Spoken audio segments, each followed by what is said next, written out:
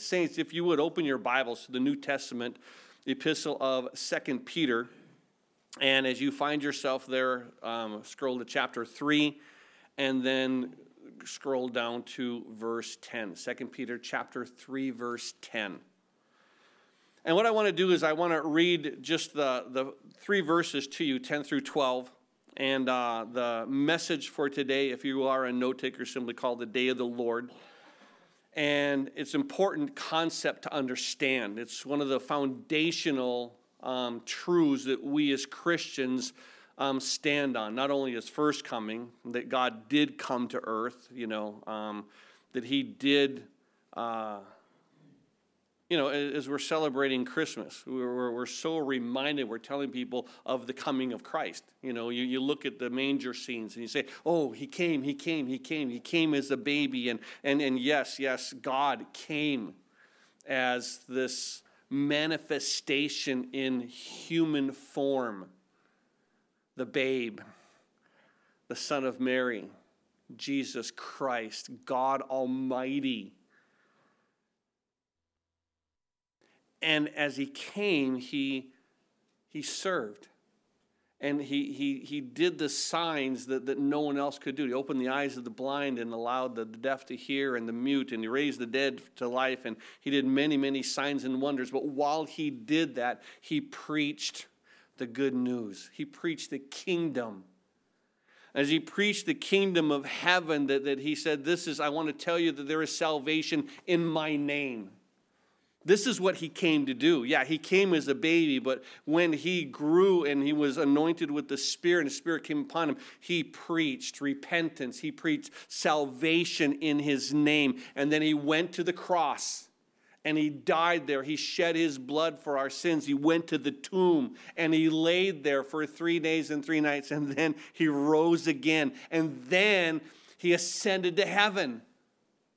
But this is the key. That's not the end. He ascended to heaven, and he's right there now, sitting at the right hand of the throne of God, and he is going to return.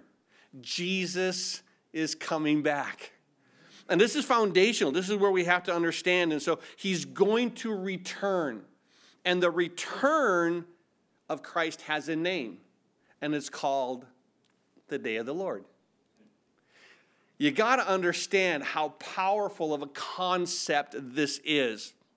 Now, in Amos chapter 3, verse 7, you can jot it down. You don't have to turn there, but I do want you to be aware of what Amos says, because it's so key to every foundational issue that God wants us to gravitate to and understand and grow in as Christians. And Amos 3:7 says, surely the Lord God does nothing unless he reveals his secret to his servants, the prophets. God says, I'm not going to do anything unless I'm going to tell you first that it's going to be done. And the coming of Jesus was prophesied. We all know. We've been there. We've seen Isaiah. For unto us a child is born. Unto us a king is given. And so unto us a child is born, unto us a son is given. He's going to be the King of kings and the Lord of lords. And we know those truths because the prophets have spoken. And God said, I'm not going to do anything. I will do nothing unless I already reveal my secrets to my servants, not just to all prophets, but to his servants, the prophets, those who speak forth his word correctly. And what Peter does in this epistle, in 2 Peter chapter 3, verse 10, he simply says, but the day of the Lord will come. Now, I'm going to pause there, and in my head, I'm just going to put an exclamation point. I love that. The day of the Lord will come. Yeah, he's already come. He's proven it. But as he ascended, he said, I'm going to come back to this very point. When I left on the Mount of Olives, I'm going to come back on the Mount of Olives. I'm going to come back to this point. And I think it's important for us to realize that the day of the Lord will come. Now, the day of the Lord consists of 3 elements, 3 things for you note takers. I'll give you the condensed version, then I'll give you the longer version. The condensed version is this. The day of the Lord involves 3 events, 3 manifestations. 1, Jesus is manifested. He comes back. He's going to show you and me and the world who he is, not that he's that suffering servant, but he is the King of Kings and the Lord of Lords. Jesus is manifested. The second thing is this, that the cleansing of sin is manifested. That when he comes through and he cleanses sin, there's going to be no mistake. Now, in the same way as when the flood came, there was no mistake that God was washing the world. Why? The whole world was flooded. There was nothing that wasn't. And so when God does the cleansing, he really does the cleansing. And what happens is this, in the same way as that manifestation, the world was cleansed through the flood, was manifested in the same way that we're going to see this, is the cleansing of sin is going to be manifested, but not through water this time, through fire. And oh my goodness, is fire a purifier. But understand that is a truth. Jesus is manifested, the cleansing of sin is manifested. But the last truth, why we celebrate Jesus is coming, is salvation is manifested. The salvation that we have trusted in, the salvation that we believe in, that salvation is going to be manifested. And this is all part of these three manifestations, these three events, these three things that are all involving this day called the Day of the Lord. Now, the broader focus. You have to understand that this first one, that Jesus is manifested, that the prophesied guarantee, and I do mean guarantee. It's been prophesied. It's a guarantee that the coming of our Lord and Savior, Jesus Christ, it has been declared and redeclared and redeclared and redeclared. And Peter says, I do not cease to remind you, even though you know these things. And I think what a great thing for all of us to constantly be reminded Jesus is coming. Is throughout the scripture it says he's coming, he's coming, he's coming, he's coming. And I love that. And so we have to understand that when he comes through the day of the Lord, there's going to be a manifestation of signs and wonders. There's going to be something unique that happens in the heavens. You know, something like the moon turning to blood, those kind of things. The sky being darkened, things that you don't see every day. And those are the kind of signs that are going to precede the coming of this day of the Lord. So understand, prophesied, guarantee, the manifestation of Jesus, he is coming. The second, we see how we've already noted how the cleansing of sin is manifested. That what we're going to see here is there's going to be an unexpected to the world. They're not going to expect it. They're going to think everything happens as it always happens. There's nothing new under the sun. For thousands of years, we've gone on in this way, and for thousands of years, we'll go on this way. Nothing is going to change. God has simply wound up the clock. He's kind of left the whole thing for those that believe in God. And they say, and everything just goes on the way that it always is. And God, he says, oh no. There's going to be this event that is going to be unexpected. That you won't recognize it initially that's coming. And it's going to be unexpected, but it's going to be swift. And there's going to be a sudden destruction of sin, unbelievers, and there's going to be a cleansing of sin. Both the people that practice sin that is in the world, sin is going to be purged. And then the third thing is the manifestation of salvation. That the deliverance and salvation of those who are his. Now, those who are his, as we see through the scripture when it talks about the day of the Lord, those who are his are defined are those who are awake and those who are obeying what God has called them to do. And we're going to see that. Are you awake? Are you living? Are you manifesting, walking the word of God? Are you walking in his heart? Are you walking in a way that shows that you love him with all of your heart, your mind, your soul, your strength? Are you loving your neighbor? And these are the things that are going to be seen here as we look to this. The day of the Lord. And as Peter says here in 1 Peter chapter 3:10, the day of the Lord will come. The very first passage in the scriptures, probably not the earliest, but I do want to just tell you the first passage that is here. is found in the book of Isaiah, chapter 2. First time the day of the Lord is mentioned in my Bible and in yours. Verses 11 and 12 make this statement, and I want to give you why it's the first. Because in Isaiah chapter 11, or Isaiah chapter 2, verses 11 and 12, it says basically that the Lord alone is going to be exalted, and there's going to be a day of reckoning. Let me read it to you, and so that you can just follow along here. Isaiah chapter 2, verse 11. The lofty looks of man shall be humbled. The haughtiness of men shall be bowed down.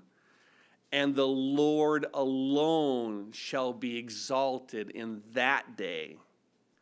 For the day of the Lord of hosts shall come upon everything proud and lofty, upon everything lifted up, and it shall be brought low.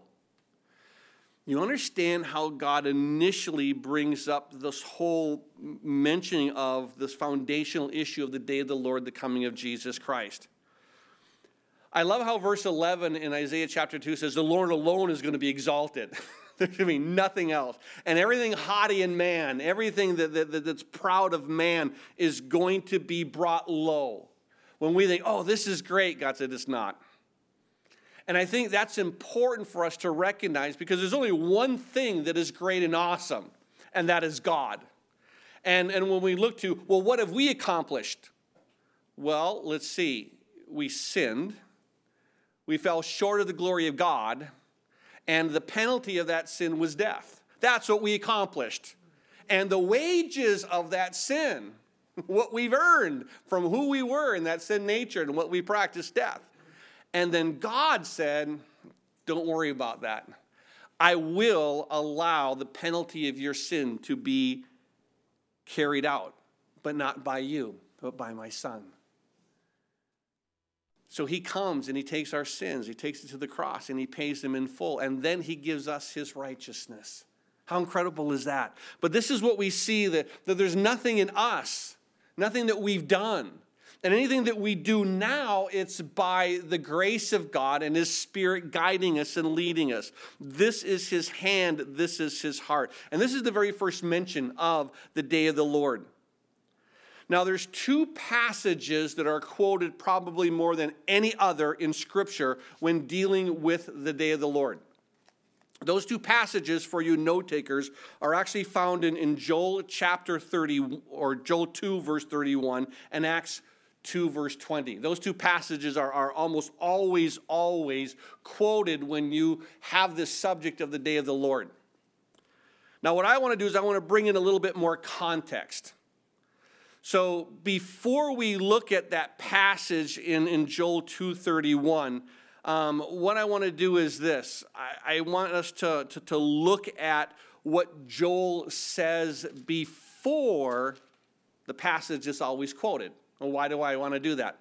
Well, let's look at some context. I think context is king. Context is important whenever you're looking at a situation, because you can read a verse and just read that verse, and then you can just leapfrog into anything you want to say. But when you look at it in its context, it's going to bring a character, an unchanging anchor to what the concept that this passage is dealing with. So prior to Joel 2:31, I want to read to you Joel 1:15. It says this: Alas for the day of the Lord is at hand. It shall come as destruction from the Almighty. Now, this is the day of the Lord. He says in Joel 1:15, this day of the Lord, alas for the day. And he says, the day of the Lord is at hand. You know, it's imminent. It's here. It's now. Don't think that, it's going to be sometime down the road. And what Joel says, it's now. You need to be recognizing that sin is dealt with now. Salvation is now. The judgment is now. Don't wait down the road. And when you wait down the road, keep in mind that what's going to be happening is you're going to be like, there's more time. There's more time. And I think that is the greatest lie of the enemy, It used to be, there's a lot of people say, oh, there is no God. And most of us realize that the very heavens declare the glory of God. And even science, those that went into Darwin and says, oh, it has to, come through the goo to the zoo to you, and eventually through all of this, we are just evolved. And as they realize now, as they look at this thing called the DNA, it's a code that is written that you cannot have a code change from a monkey to a man. It just can't be. And they're realizing, wow, I guess there is no such thing as evolution. So what we'll do is we'll call it creative design. Now, that's an amazing thing that science actually talks about, a creative design. Now, when you ask them, who's the designer? Well, that's when they begin to stumble. That's when they begin to stammer. And that's where they begin to try to say, it can't be God. Well, God already said, I am the one. If they have any doubt, just turn to the book of Genesis chapter 1, and we'll see that he makes everything what? After its kind. In other words, DNA sequence, it cannot be changed. Now, you can have fuzzy cats and not fuzzy cats. In fact, I even saw a cat that had no fur. Ugly cat. But you can have different kind of cats, but you can't have a cat and a dog. You can have micro changes within its species, but you can't have macro changes. So when they say, well, what about this turning into this? Yeah, a cat can be fuzzy, a cat cannot be fuzzy, but they're still cats. And I think it's interesting that what begins to happen is you used to have these people that were deniers of God, and now they can no longer deny if they're honest. If they're honest and they look at what sciences understand with here, that it has to have a designer. It's too intricate a code for it to happen on its own or by chance. But what we see is this. God says it's at hand. And what people used to say is there is no God. Now they say, well, God just sort of wind up everything and he just suddenly let it go.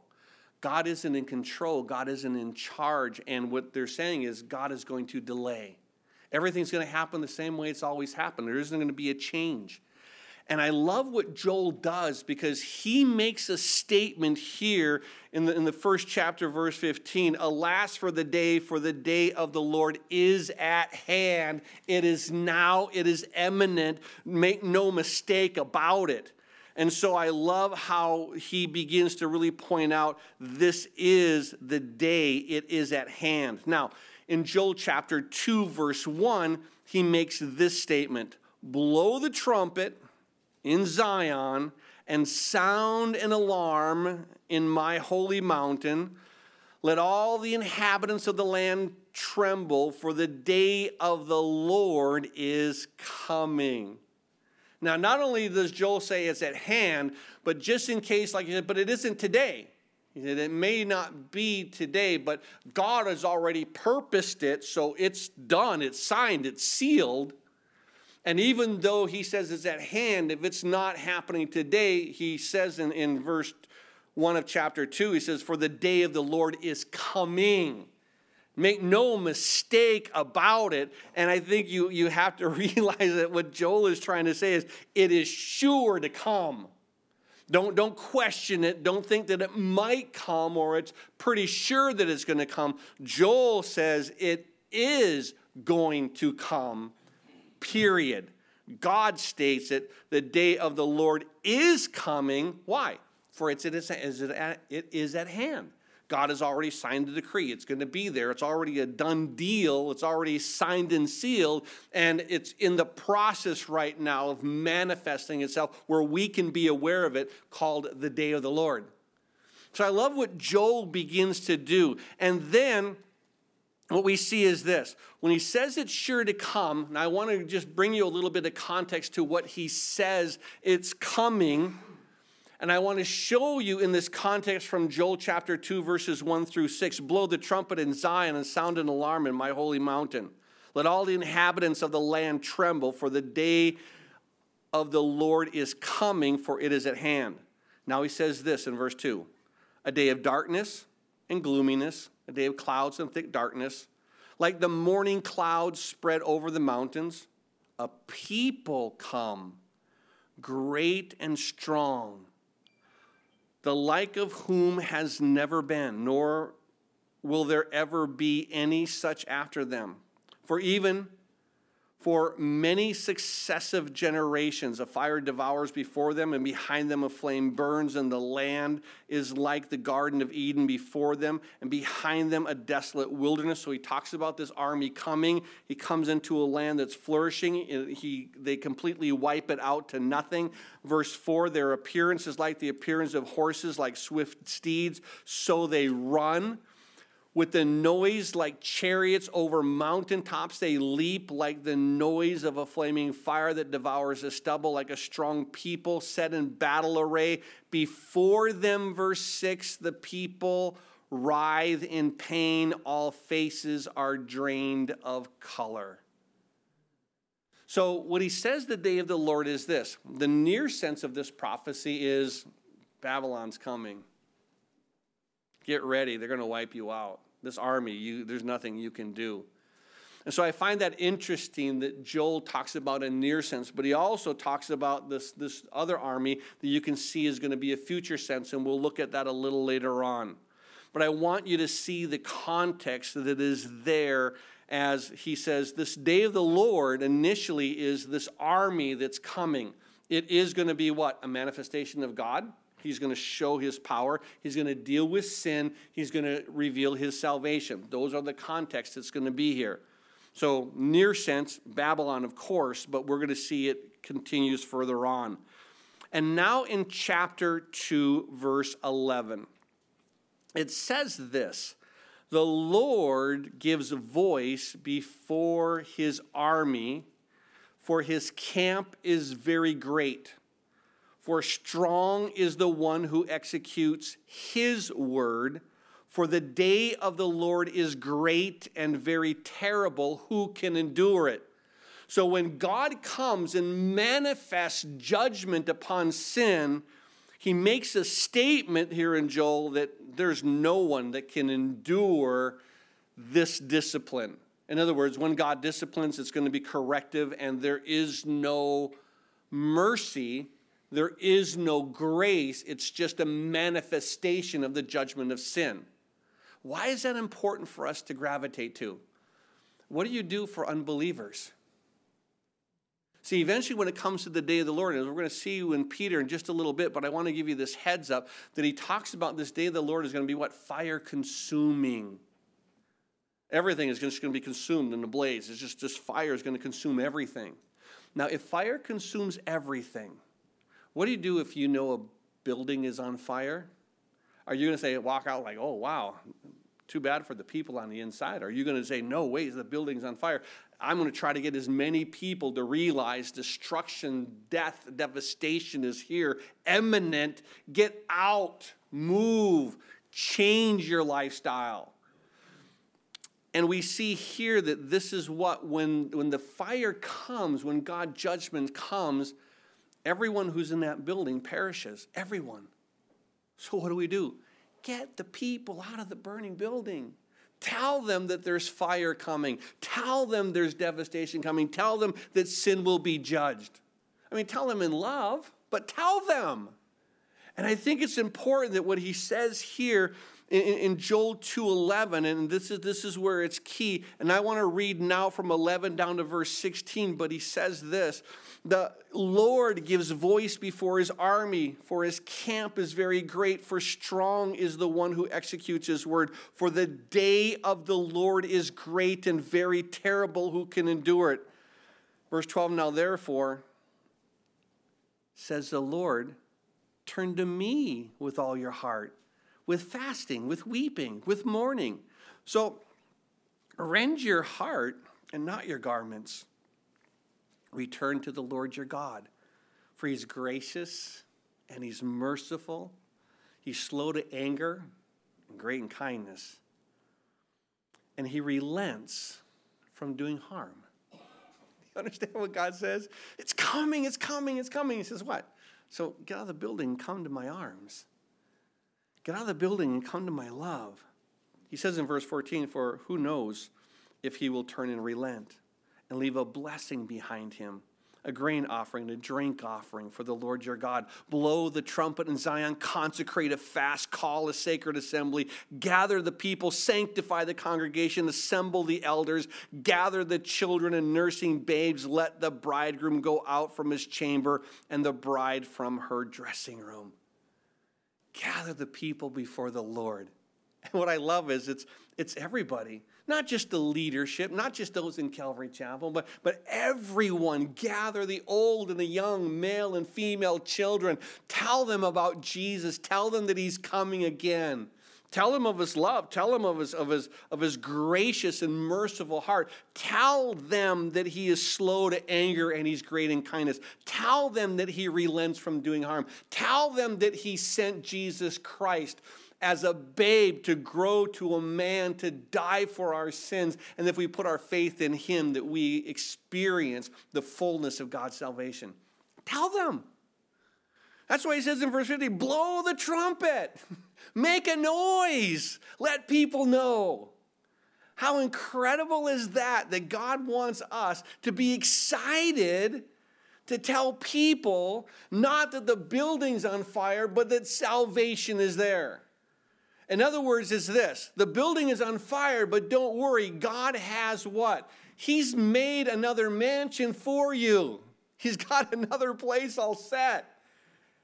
Just don't worry about it. I go to prepare a place for you, that where I am, there you may be also. He says, yeah, this one's burning down, but it's rat infested. It's roach infested. It's nasty, and I've got a mansion that is pure and perfect for you. Not just a one-room little shack. I've got a place. And I love the heart. I love what God does as he begins to open up this passage here in Joel. And after he makes that declaration, after he goes and he manifests that thing, then he finally comes to one of the most quoted passages that deals with the day of the Lord. Joel chapter 2, verses 30 and 31.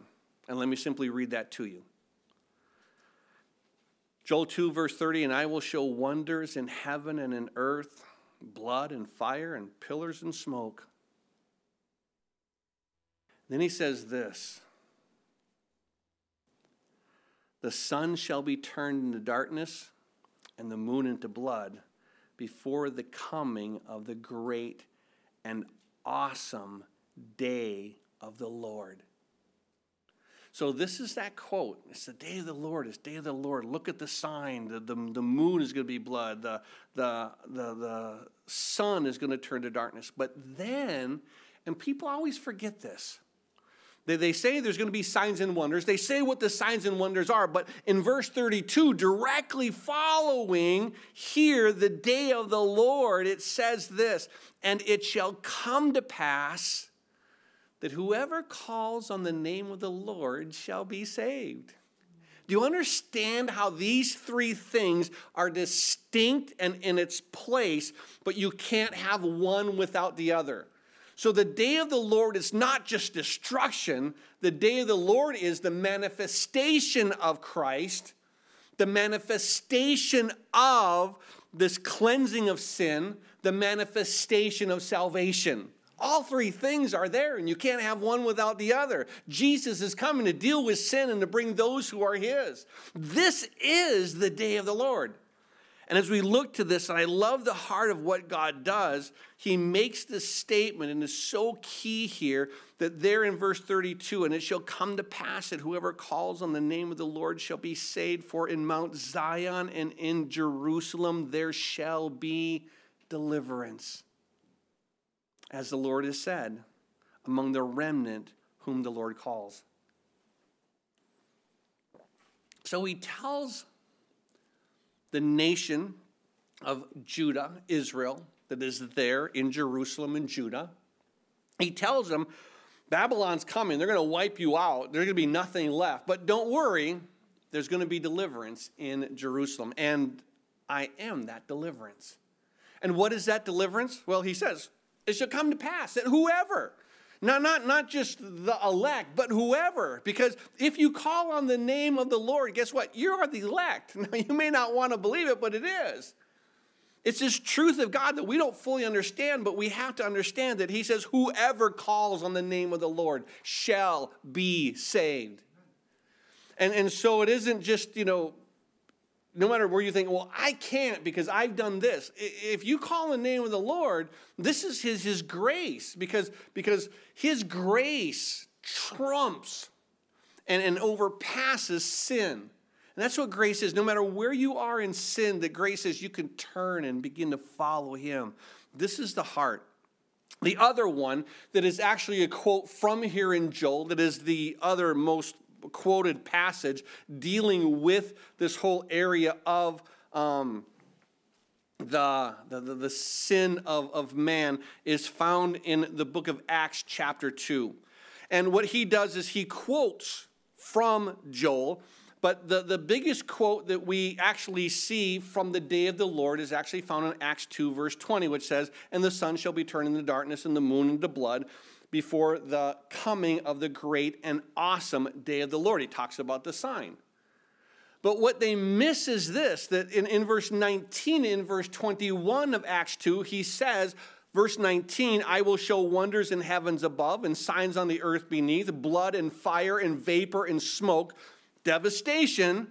The sun shall be turned into darkness, the moon shall into blood, the moon into blood, before the coming of the great and awesome day of the Lord." Then verse 21, Peter declares, "And it shall come to pass that whoever calls on the name of the Lord shall be saved." This is the key to the day of the Lord. Not just the devastation.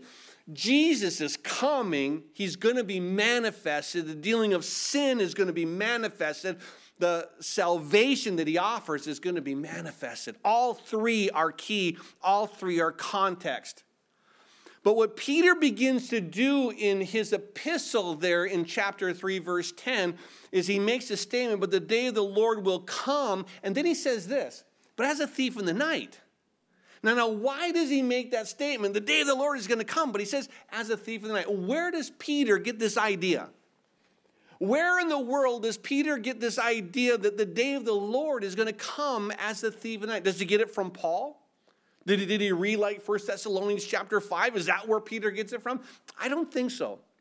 There's a passage that Peter actually listened to the declaration of the Lord, found in Matthew chapter 24. Now, what Jesus does is he begins to give a foundational message of the day of the Lord without simply calling it the day of the Lord. And I want to read it to you. Matthew chapter 24. I want to start reading in verse 33. To give it context, I'll read all the way down to verse 44. Just so you know, I'm not trying to sell you something. I want to give you something. Truth, but I don't want to sell you something. So he says in Matthew 24, verse 33, he said, "So you also," Jesus speaking, "when you see all these things, know that it is near."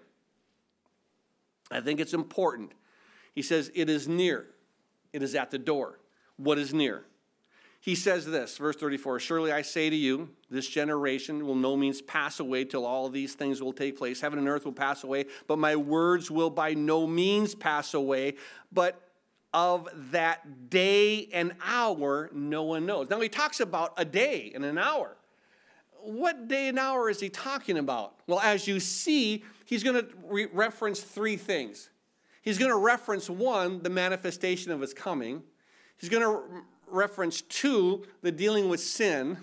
And he's going to deal with, three, the manifestation of salvation. So I wonder what day he's talking about. Just ponder with me, if you will. And so we see here that what Jesus says is this: "But of that day and hour," whatever day that might be, I'm going to just guess it's the day of the Lord. You guess whatever else you want. He says that of that day and hour, no one knows, not even the angels in heaven, but my Father only. "But as the days of Noah were, so will the coming of the Son of Man be." Whoa, he talks about his manifestation. Surprise, surprise. I wonder what day he's referring to. And he talks about the days of Noah, the judgment that comes. And then he says this, verse 20, 2 men will be in the field, one will be taken, the other left. 2 women will be grinding at the mill, one will be taken, the other left. Watch therefore, for you do not know what hour the Lord is coming. But know this, that if the master of the house had known the hour the thief would come. I wonder where Peter got that idea. The day of the Lord comes as a thief in the night. Could it be that Jesus was talking about this amazing day when he would come and that sin would be dealt with, that he would come and then he would say this in verse 43, but know this, that if the master of the house had known what hour the thief would come, he would have watched and not allowed his house to be broken into. Therefore, you also be ready, for the Son of Man is coming in an hour where you do not expect. I love the heart of what the Lord does. Now, keep in mind, as he points out of the days of Noah, and he says they were eating and drinking, everything is fine. What? All things continue like they've always been. Until what? Until judgment of sin came. And then there was nothing they could do. It was imminent, and it was, as we begin to see, it was going to take out the entire world. And that's what we've already learned. That God judged the entire world with the exception of the 8 that he put into the ark. And as we see this, I just find it amazing that Jesus is the first one that mentions this day in the New Testament. He's the first one that mentions as a thief in the night. So Peter kind of just picks that right on up. But he calls the day, very specifically, the same thing that Joel had done. He'd already quoted from Joel before in his very first message. So I can understand why it's in his head, because the first message you ever give is still in your head. And matter of fact, the first message that I ever gave there at Calvary Chapel Vista on a Sunday night, still in my head. That's amazing. It hasn't gone. And what we see is this. Peter picks it up. And Peter makes a declaration. Now, Paul will also do the same thing. He'll make mention of this thief in the night. And that's found in chapter 5 of 1 Thessalonians. And I want to read to you just those 2 verses that are there, but then I want to back it up and give you more context. But in 1 Thessalonians chapter 5, and what I'm going to do is I'm going to read verses 2 and 3, and then I'm going to back up all the way to chapter 4, verse 13, and read into verse 11 of chapter 5. But chapter 5, verses 2 and 3, for you yourselves know perfectly that the day of the Lord comes as a thief in the night, unexpectedly. Boom, it's just here. For when they say peace and safety, then sudden destruction comes upon them as labor pains upon a pregnant woman, and they shall not escape. Do you understand? He says it's coming. It is going to happen. He's going to be manifested. When he comes, sin will be dealt with. And then in verse 4, he says, but you, brother, are not in darkness. They should overtake you. Salvation. Amazing how those 3 characteristics are there. Now let's back up to where he really shows the coming of the Lord. Back here in 1 Thessalonians chapter 4, verse 13. Paul says to this church of Thessalonica, but I do not want you to be ignorant, brethren, concerning those who have fallen asleep, lest you sorrow as others who have no hope. For if we believe that Jesus died and rose again, even so God will bring with him those who sleep in Jesus. Salvation. For we say to you by the word of the Lord that we who are alive and remain until the coming of the Lord will by no means precede those who are asleep. For the Lord himself will descend from heaven with a shout. He's coming back. And it says he's going to descend from heaven with a shout, with the voice of an archangel, and with the trumpet of God, and the dead in Christ will rise first, and we who are alive and remain shall be caught up. The word in the Greek, harpazo, the word translated in the Latin called raptus. We call it rapture. We shall be caught up. So when someone says there's no term rapture in the Bible, and you would say, no, there's not. But there is a term in the Greek called harpazo, which means to be caught up or snatched violently by force. We shall be caught up together with them in the clouds to meet the Lord in the air, and thus we shall always be with the Lord. Understand that he is coming. Oh, he is coming. But realize this, and this is where some people kind of get tripped up.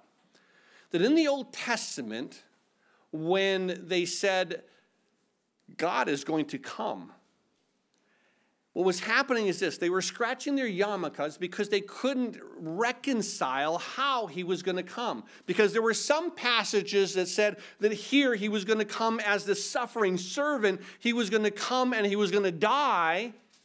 And they're like, okay, I don't fully understand that, but if God is going to come and die, if he comes like a lamb led to his slaughter that opens not his mouth, and he's going to, literally be put to death for the transgressions of man, that he's going to literally spread his arms wide and they pierce his hands and his feet. And we realize as Scripture declares that he is going to come, but he is going to die. And then they said, but here it also says that he's going to come and he's going to rule and reign. Which one is it? What they didn't realize is, and they couldn't see it, is there were going to be two comings. There was going to be the coming as a suffering servant. There was going to be coming as a conquering king. And they couldn't reconcile. Well, here's the problem in the New Testament. We see that Jesus is coming. And we understand the day of the Lord is what? Well, the day of the Lord is a context, not just one date. Now, there's many dates that can be determined as the day of the Lord, but each one of those things, because remember now, we were already there in Joel, right? And Joel was talking about the day of the Lord is what? Babylon coming in his army. That was the day of the Lord. Why was it the day of the Lord? God was going to be manifested. The judgment of sin was going to be manifested. The salvation was going to be manifested. Humble yourself. Cry out to God. Those things, when those three things happen, God says, this is my day. This is my day. And so keep in mind, do you ever heard the statement, back in the day? Now, the older you get, the more frequently it's used. Well, back in the day. Now, you're not referring to only one day. You're referring to what? A season, an event, a situation, a theme, if you will. And this is what the day of the Lord is. It's more as a theme that holds these three key contexts. The Lord is manifested, judgment of sin is manifested, and of course, salvation is manifested. And what we see here, what Paul does is he says there's two comings of the Lord, one in the air and one to the ground. And there's some people who can't wrap their heads around it. Well, neither could the people of the Old Testament. They had to believe it what? God just said it. I'm going to believe it even though I can't fully understand it. And here what Paul says is Jesus is going to come back and he's going to call it the day of the Lord. Now you have to understand that there are some people, this is where the argument comes in. Some people say the day of the Lord can only be when he comes at Revelation. We'll look at that in a moment. And others say, no, the day of the Lord is here at the rapture. And what I'm trying to tell you is it's both. And so all the people that are arguing, what happens is they forget to read Joel chapter 2, where he says the day of the Lord is the destruction of the Babylonian army. Which one is it? Yes. The answer is yes. That is the answer. And if you open it up to a concept versus dogmatically saying it's only this. Now, is the day of the Lord where Babylon came? Yes, it absolutely is. Is the day of the Lord the rapture? Absolutely is. Is the day of the Lord when he comes at the end of Revelation? Absolutely it is. See, I don't have a problem with my brothers. It's here. You better believe it's here. Yes, come quickly, Lord Jesus. But understand, context is king, and it tells us everything as far as the concept of what the Lord is trying to teach us. And so Paul here makes this statement, once again in verse 16 of chapter 4. For the Lord himself will descend from heaven with a shout, with the voice of an archangel. The dead in Christ will rise first. But we, verse 17, who are alive and remain, shall be caught up together with them in the clouds to meet the Lord in the air, and thus we shall always be with the Lord. Therefore, comfort one another with these words. Now verse 5, continuing, now chapter 5, verse 1, keep in mind that he doesn't say, oh, let's stop the thought, let's make a new chapter, make a new verse. He doesn't do that. He continues on. So what I'm going to do is I'm going to read verse 18 and chapter 5, verse 1 as there's no break, so you can follow along. He says in verse 18, therefore comfort one another with these words. In other words, the words are going to be caught up. But concerning the times and the seasons, brother, we have no need that we should write to you. For you yourselves perfectly know that the day of the Lord comes as a thief in the night. It's going to come unexpectedly. Do you understand how he's talking about the rapture, we being snatched up to God, is part of this day of the Lord? And so he makes the statement, the day of the Lord comes as a thief in the night, verse 3. And when they say peace and safety, then sudden destruction comes upon them. Labor pains as a pregnant woman, and they shall not escape. But you, brethren, are not in darkness, that this day should overtake you as a thief. For you are sons of light and sons of the day. We are not of the night, nor of the darkness. Therefore, let us not sleep as others do. Let us watch and be sober. You understand? He's saying he's going to come. Now, we understand he's going to come at the end of the Great Tribulation. He is going to come. He's going to right all things. But here's the problem. He's going to come before that as well. So what do we need to do? Be awake, be alert, and be sober. And I think it's important where he says in verse 6 of 1 Thessalonians 5, therefore let us not sleep as others do, but let us watch, be sober. For those who sleep, sleep at night, and those who get drunk are drunk at night. But let us who are of the day be sober, putting on the breastplate of faith and love and the helmet of the hope of salvation. For God did not appoint us to wrath. Do you understand what that means? Remember in Revelation chapter 6 where all the kings and the mighty men are hiding themselves in the cleft of the rock, and they say, hide us from him who sits on the throne and from the, same word here, wrath of the Lamb. And I love what Paul says. He says, God has not appointed us to wrath. It's the kings of the world who are all hiding in the caves. It's not us. We're kind of watching the whole thing from a balcony seat, saying, whoa, this is amazing, Lord, what you're doing. And I love it how he says, for God has not appointed us to wrath, but to obtain salvation through the Lord Jesus Christ, who died for us, that whether we wake or sleep, we shall be together with him. Therefore, comfort one another and edify one another, just as you also are doing. You understand how key this is as far as the quickness. He said, it's just going to come. It's going to be gone. And when Jesus comes, understand that when the judgment came upon the world at the time of Noah, first raindrop fell, no more chance of repentance. No more chance of, we get to be in the ark. It's not going to happen. The ark is closed. Come into the ark. God closes the door. And then, do you understand? Once it's sealed, it's secured, then judgment comes and salvation is evident. Now, when we look at what Peter begins to do, he makes this statement, and once again, we're going to be looking at how he does this. He starts off, verse 10, but the day of the Lord, and I think it's important to realize this is so important. The day of the Lord will come, but it's going to come as a thief in the night. It's going to come quickly. It's going to come unexpectedly. And then it says this, in which the heavens will pass away with a great noise, and the elements will melt with a fervent heat. Both the earth and the works that are in it will be burned up.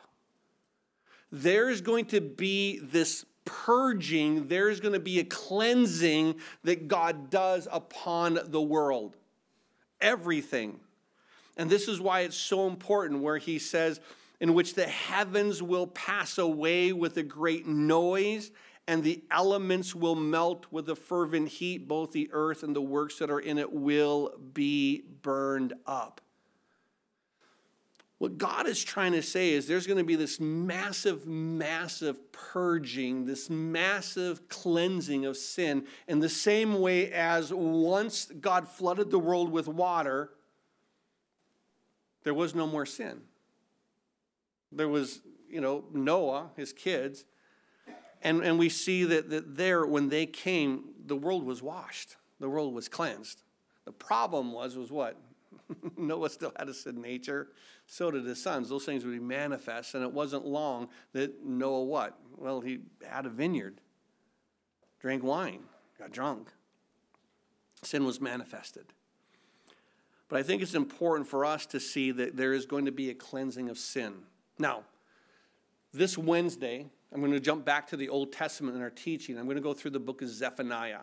So on Sunday, I'll be taking a portion of Zephaniah and reading it. But I want to actually take you to a point of Zephaniah here this morning as we look at simply the day of the Lord. And what I'm going to do is this. I'm going to start here in Zephaniah chapter 1. And I want to read to you verses 12 through 18. I'm going to jump to chapter 2, read the first 3 verses. And I'm going to jump to chapter 3 and read verse 14 and 15. I'll read iterate the verses. So don't worry about you note takers. I didn't get the first one. First one, Zephaniah chapter 1, verses 12 through 18. And Zephaniah, he makes this statement, it shall come to pass at that time, Zephaniah 1:12, that I will search Jerusalem with lamps and punish the men who are settled in complacency, who say in their heart, the Lord will not do good, nor will he do evil. They're simply complacent, saying, God isn't in control. He's not doing anything. He wound us up. He left us alone. Therefore, verse 13, their goods shall become booty. Their house is a desolation. They shall build houses, but not inhabit them. They shall plant vineyards, but not drink their wine. The great day of the Lord is near. It is near and hastens quickly. Now notice what he's saying, the quickness of it. God is coming. He's coming fast. It's going to happen. The noise of the day of the Lord is bitter, where the mighty men shall cry out. Now I want you to see this purging that happens in verses 15 through 18. That day is a day of wrath, a day of trouble and distress, a day of devastation and desolation, a day of darkness and gloominess, a day of clouds and thick darkness, a day of trumpet and alarm against fortified cities and against the high towers. Does that sound like a good day? I mean, it's just crazy. Wrath, trouble, distress, devastation, desolation, darkness, gloominess, clouds, thick darkness, alarm. Bad day. It's kind of like a Monday, it's just not a good day. And it will, verse 17, bring distress upon men. That makes perfect sense. You have a day like verse 15, distress is bound to happen. And he says it will bring distress upon men, and they will walk like blind men because they have sinned against the Lord. Their blood shall be poured out like dust. So understand verse 14, the great day of the Lord. This day of the Lord is near. At the end of verse 17, he says, their blood shall be poured out like dust, and their flesh like refuge. Neither their silver nor their gold shall be able to deliver them in the day of the Lord's wrath. But the whole land shall be devoured by the fire of his jealousy. Deal with sin. He will make a speedy riddance of all those who dwelt in the land. So you understand the devastation that comes. He is going to come. He is going to manifest the dealing with sin. But then chapter 2 comes, and of course there's no break. It's not like Zephaniah says, let's pause and make another chapter here. He's just writing one letter. So when it says at the end of verse 18, he will make a speedy riddance of all those who dwell in the land, then he says, gather yourselves together. Yes, gather together, O undesirable nation. Before the decree is issued. He says, before this day happens, get your mind in gear, get out of the building.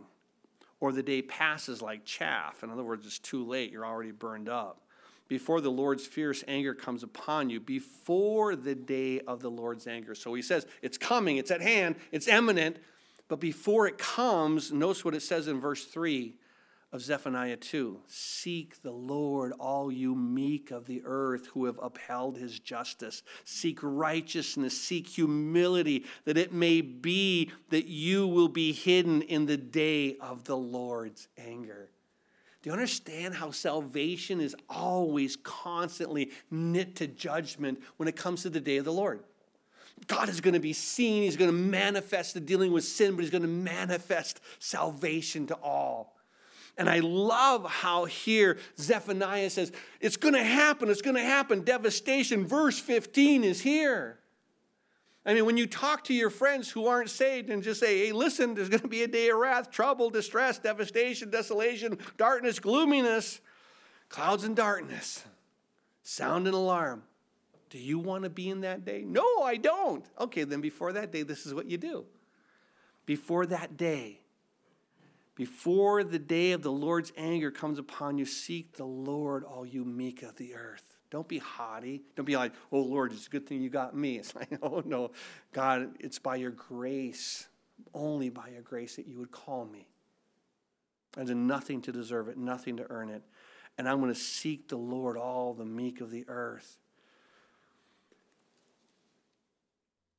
That I can be hidden, avoid the wrath when judgment comes upon sin. Isn't it amazing that we as Christians, we will not be at the great white throne judgment. We'll be at what? We'll be at the Bema seat where he says, you get the red ribbon, you get the blue ribbon, you get the best of class, you get the participant ribbon.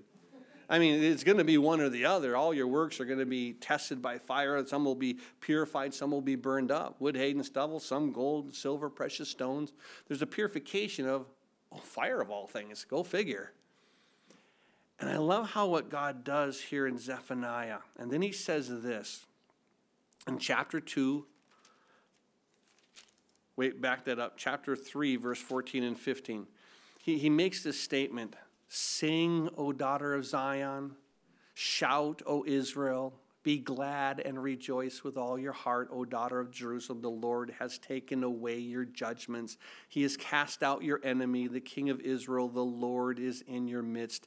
You shall see disaster no more. Salvation is so evident. Just the rejoicing of the Lord of what he's going to do and how he's going to do it.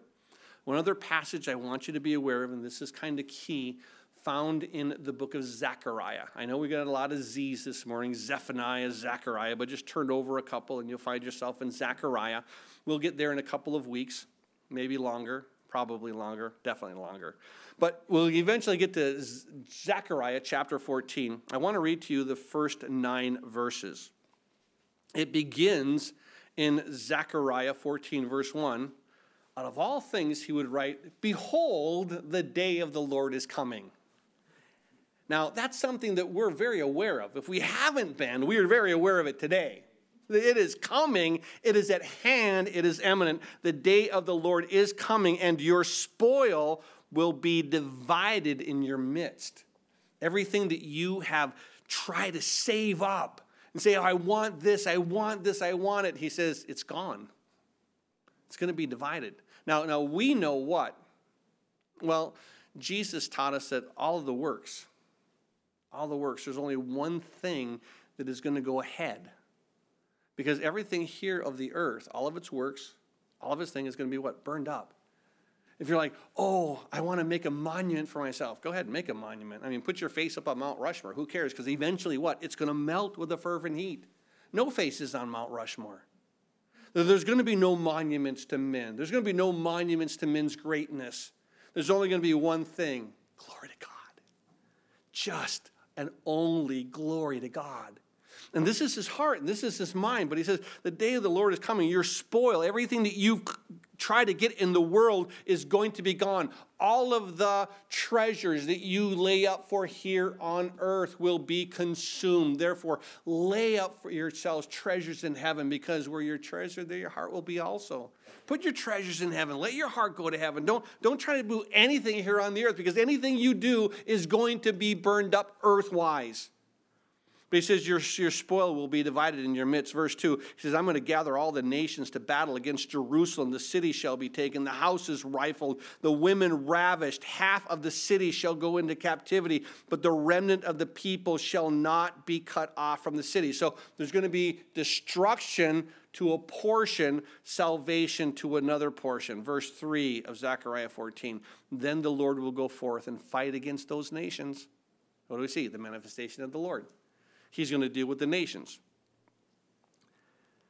He's going to fight against those nations as he fights in the day of battle. Verse 4, and in that day his feet will stand on the Mount of Olives. Now, this is unique. He's initially talking about Babylon coming, and now he's saying he's going to come back, he's going to stand on the Mount of Olives. No. What? How? I don't get this. Well, understand that when Jesus ascended, he was there on the Mount of Olives, right? And now he says he's going to come back to the Mount of Olives. He said, in the same way that I've left, I'm going to come back, he says in Acts. But I want you to understand what he says here in Zechariah 14, verse 4. In that day his feet will stand on the Mount of Olives, which faces Jerusalem on the east. And the Mount of Olives shall be split in two from east to west, making a very large valley. Half of the mountain shall be moved towards the north, and half of it towards the south. And then you shall flee through my mountain valley, for the mountain valley shall reach to Azel. Yes, you shall flee, and as you fled from the earthquake in the days of Uzziah, king of Judah, thus the Lord my God will come and all the saints with you. Now, this is amazing. He says God's going to come, and so are the saints. Isn't it amazing that I actually believe that we are the context at the end of verse 5? He's going to come, and we're coming with him. I love what Revelation talks about us coming on white horses, clothed in white, and all we do is we just ride along for the fun of it, because he just comes, he takes a sword, he devours them all, and it's done. But verse 6, and it shall come to pass in the day that there will be no light. The lights will diminish. It shall be one day which is known to the Lord. Now we understand, no one knows except the Father. So we understand as he talks about, verse 14:1, the day of the Lord is coming. We're still in that context. But he makes the statement in verse 6, it shall come to pass in one day that there will be no light. The lights will diminish. It shall be one day which is known to the Lord, neither day nor night, but at evening time it shall happen that it will be light. God's going to say, I'm going to shine my work to everyone. And in that day, verse 8, it shall be that the living waters shall flow from Jerusalem, half of them towards the eastern sea and half of them towards the western sea. In both summer and winter it shall occur. And then in verse 9 it says this, and the Lord shall be king over all the earth. At this point we say, amen. And that day it shall be the Lord is one and his name is one. He's going to come and he's going to stand on the Mount of Olives. And as Jesus stands on the Mount of Olives, he creates an earthquake and it literally splits north to south. And so there comes a valley that those people who are invading Jerusalem as the Antichrist, the Jews are able to flee Jerusalem and then do what? Go into the wilderness. But they're able not to have to climb the Mount of Olives. Just God has a way of dividing things. Dividing the Red Sea, nothing. Dividing the Mount of Olives, nothing. When God wants to make something asunder, he just does it. And he makes a valley. So you're not having to go up and down. You just walk straight. And you make your way out to the wilderness. This is what God is going to do. And we see that all takes place, what? In the mid part of Revelation. Where the Antichrist comes and he has this issue with the nation of Israel, and he pursues the woman, but the woman flees into the wilderness, and then as the army goes after them, what? The earth opens up and swallows them. Kind of like the Red Sea with Pharaoh's army. Just open, glump, we're done, let's just move on. My people go, the enemy dies. But I think it's important to realize here what Zechariah begins to say, that there is going to be this cleansing that goes on. Zephaniah declares it, Zechariah declares it, and just in case you're wondering, yes, John the Apostle declares it. He declares it there in Revelation 19, and I just want to kind of show you the passage. You know it well.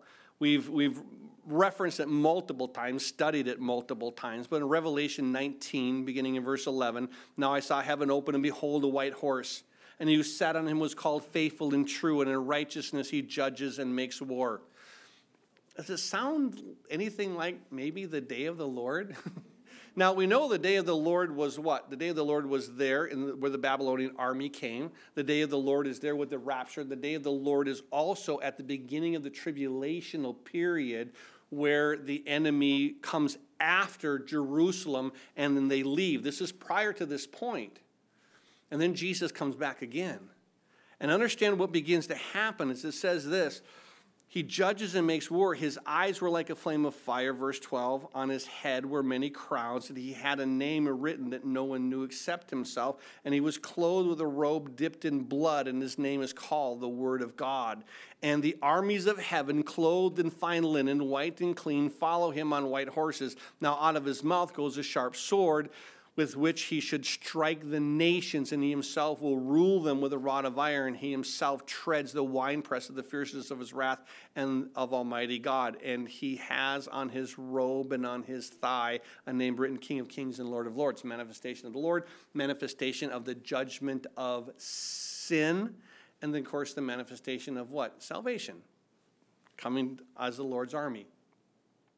And I think it's important that what we recognize here is when it comes to this point that here as he comes, it makes a statement in verse 17. I saw an angel standing in the sun. He cried with a loud voice, saying, let all the birds fly in the midst of heaven come and gather together for the supper of the great God, that you may eat the flesh of kings, the flesh of captains, the flesh of mighty men, the flesh of horses and of those who sit on them, the flesh of all the people, free and slave, both small and great. And I saw a beast, the king of the earth, and their armies gathered together to make war against him who sat on the horse and against his army.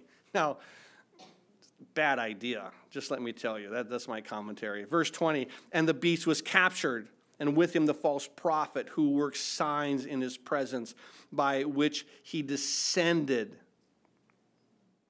or by which he deceived those who received the mark and the beast and those who worshipped his image. Those two were cast alive into the lake of fire burning with brimstone, and the rest were killed with the sword which proceeded from the mouth of him who sat on the horse. So you see what the army does? The army is just support. Go Jesus. That's all we do. Do your thing. And the birds were filled with their flesh. And I think it's important to realize that there is going to be a cleansing. And when Jesus comes, keep in mind that when this day of the Lord comes, sin is dealt with, sin is purged. In the same way as he says, I'm going to come and I'm going to make war with everything that is in opposition to me. And that's important because what we saw was this. Remember in verse 18, the flesh of the kings, the flesh of the captains, the flesh of the mighty men, the flesh of the horses and those who sit on them, and the flesh of all people, free and slave, both small and great. It's not just the leaders. It's everyone. He makes war with everyone. And this is why I think it's so important that Peter comes and he tells us about this day of the Lord. And when he says it's the day of the Lord, and let me start out by reading 2 Peter 3:10. He says, but the day of the Lord will come as the thief in the night, in which the heavens will pass away with a great noise, and the elements will melt with a fervent heat. Both the earth and the works that are in it will be burned up. Therefore, verse 11, since all these things will be dissolved, since it will be consumed, he asks this question, what manner of persons ought you to be in holy conduct and godliness? He said, knowing this is true, what should we do? And I think this is a great question because we looked first at the actual day itself, the coming of the Lord. And then we saw the quickness, how it's going to come like a thief in the night. And then we saw the cleansing as Zephaniah and Zechariah and Revelation points out he's just going to cleanse and cleanse and cleanse. And now we see the calling. What kind of person ought you be? Knowing it's going to come, knowing the devastation is going to come, knowing that Jesus will be manifested, judgment of sin will be manifested, and salvation will be manifested. What should you and I be? And I love the thing. He basically points out three things. We should be a waiting people, we should be a working people, and I think we should be a warning people. Kind of basic. And I know you're saying, yeah, now you give 3 points. But it's true. We're at this point where in the calling, there's the waiting, the working, the warning. And this is where I think it's so important. Because what we need to do is this. He says in verse 12, looking for and hastening the coming of the day of God. Now, that translation in the New King James is a little awkward. I love how the Holman Christian Standard Bible defines it, and I think it's a better translation. He says, wait for and earnestly desire the coming of the day of God. That's the better translation. What kind of people should you be? Oh, We should be those who are waiting for and desiring his coming. In other words, Maranatha, come quickly, Lord Jesus. That's what we should be doing. This is the heart of what we have. And I think as we look to this, it's just a beautiful thing of looking to, Lord, this is your heart. This is what you're going to do.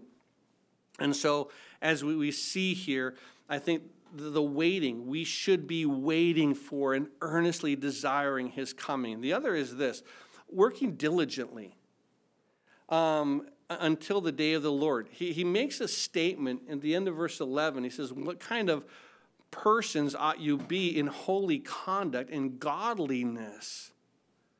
And so he says, looking forward, waiting for and earnestly desiring the day of God, because of which the heavens will be dissolved, being on fire, and the elements will melt with a fervent heat. And so I think it's important that we're working diligently. Remember where Joel says, you need to be awake. You need to be moving. You need to be anticipating. And Jesus, open your eyes. Get it right. I'm coming. Don't wait until after the day. The day is coming. So before it comes, I think it's so important. Wake up, open your eyes. And that's what Paul was saying in Thessalonians. He says, don't be asleep. Don't be in the night. Be awake, be alert, be sober, be diligent, be moving forward to the things of God. Wait. Oh, wait for and earnestly desire his coming. But while you're waiting, open your eyes, serve him, work. Let your life say, I'm waiting for you, come at any moment. Don't have your life be like, he's kind of like, oh man, I wish you would have came the day before, or you would have waited. And your life should always be, come now. You shouldn't have any desire to say, I don't want you opening your eyes and seeing everything that I'm doing, everything in my heart. I'm just going to always try to live a life that it's open to you, Lord. I know it is open, but I want to be reminded that it's open to you. I don't want to do anything that would hinder your joy in what you're doing for me. I want to honor you with it. And the last, the waiting, the working, and the warning is this. He says at the end of verse 12, he makes a statement. He says, understand, because which the heavens will be dissolved, being on fire, and the elements will melt with a fervent heat. I think it's important that there's an urgency that we warn those who are continuing in sin. We warn those who are not looking forward to the coming of Jesus Christ. And I think it's one of those things where we have right now this beautiful season, and it's amazing that God would put us into this passage at the very beginning of the Advent as we celebrate the coming of Jesus Christ. That when we look at the little babies, I love the manger, I love the baby, I love all this, and say, yeah, do you know the baby's coming back as King of Kings and Lord of Lords? And that day, in case you'd never read your Bible, was called the Day of the Lord. Let me tell you about the day of the Lord. Let me tell you what it involves. It involves him coming. It involves him dealing with sin, but it involves him offering salvation. And when he deals with sin, it's devastating. It's devastating. Sin is death. And he's going to manifest that death all around. But before death comes, he says what? Choose life that you may live. Let us be those who are looking forward to the day of the Lord in all of its aspects. But let us be those who are waiting, desiring, but at the same time, I'm working, I'm serving, I'm listening to your heart, I'm being led by your Spirit, and I'm warning those who do not know.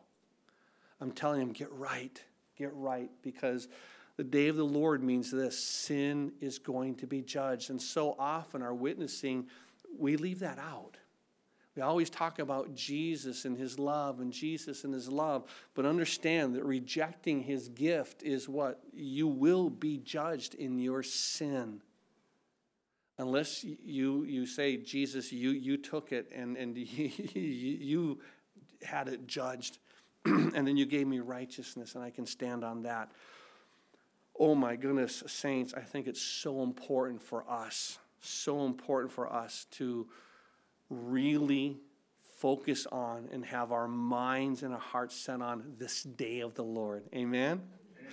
Oh, Father, you are so good. You are so gracious. You are so amazing to deal with these truths in our lives and in this world. And so we bid you, Jesus, Maranatha, come quickly. Deal with what you have to deal with. We know that you have been long suffering. And so thank you, thank you, thank you.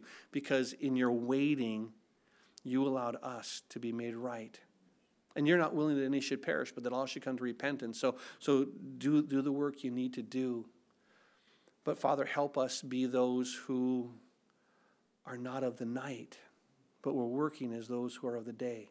Help us to be those who are looking at people who are in the burning building that will perish in their sins, and the devastation that we see here is manifested in your judgment of sin, that we have a heart for them, and that we too are desiring that none should perish, and that we should warn them, Lord, of this impending doom, the destruction of them and their sin and their place. But salvation is offered.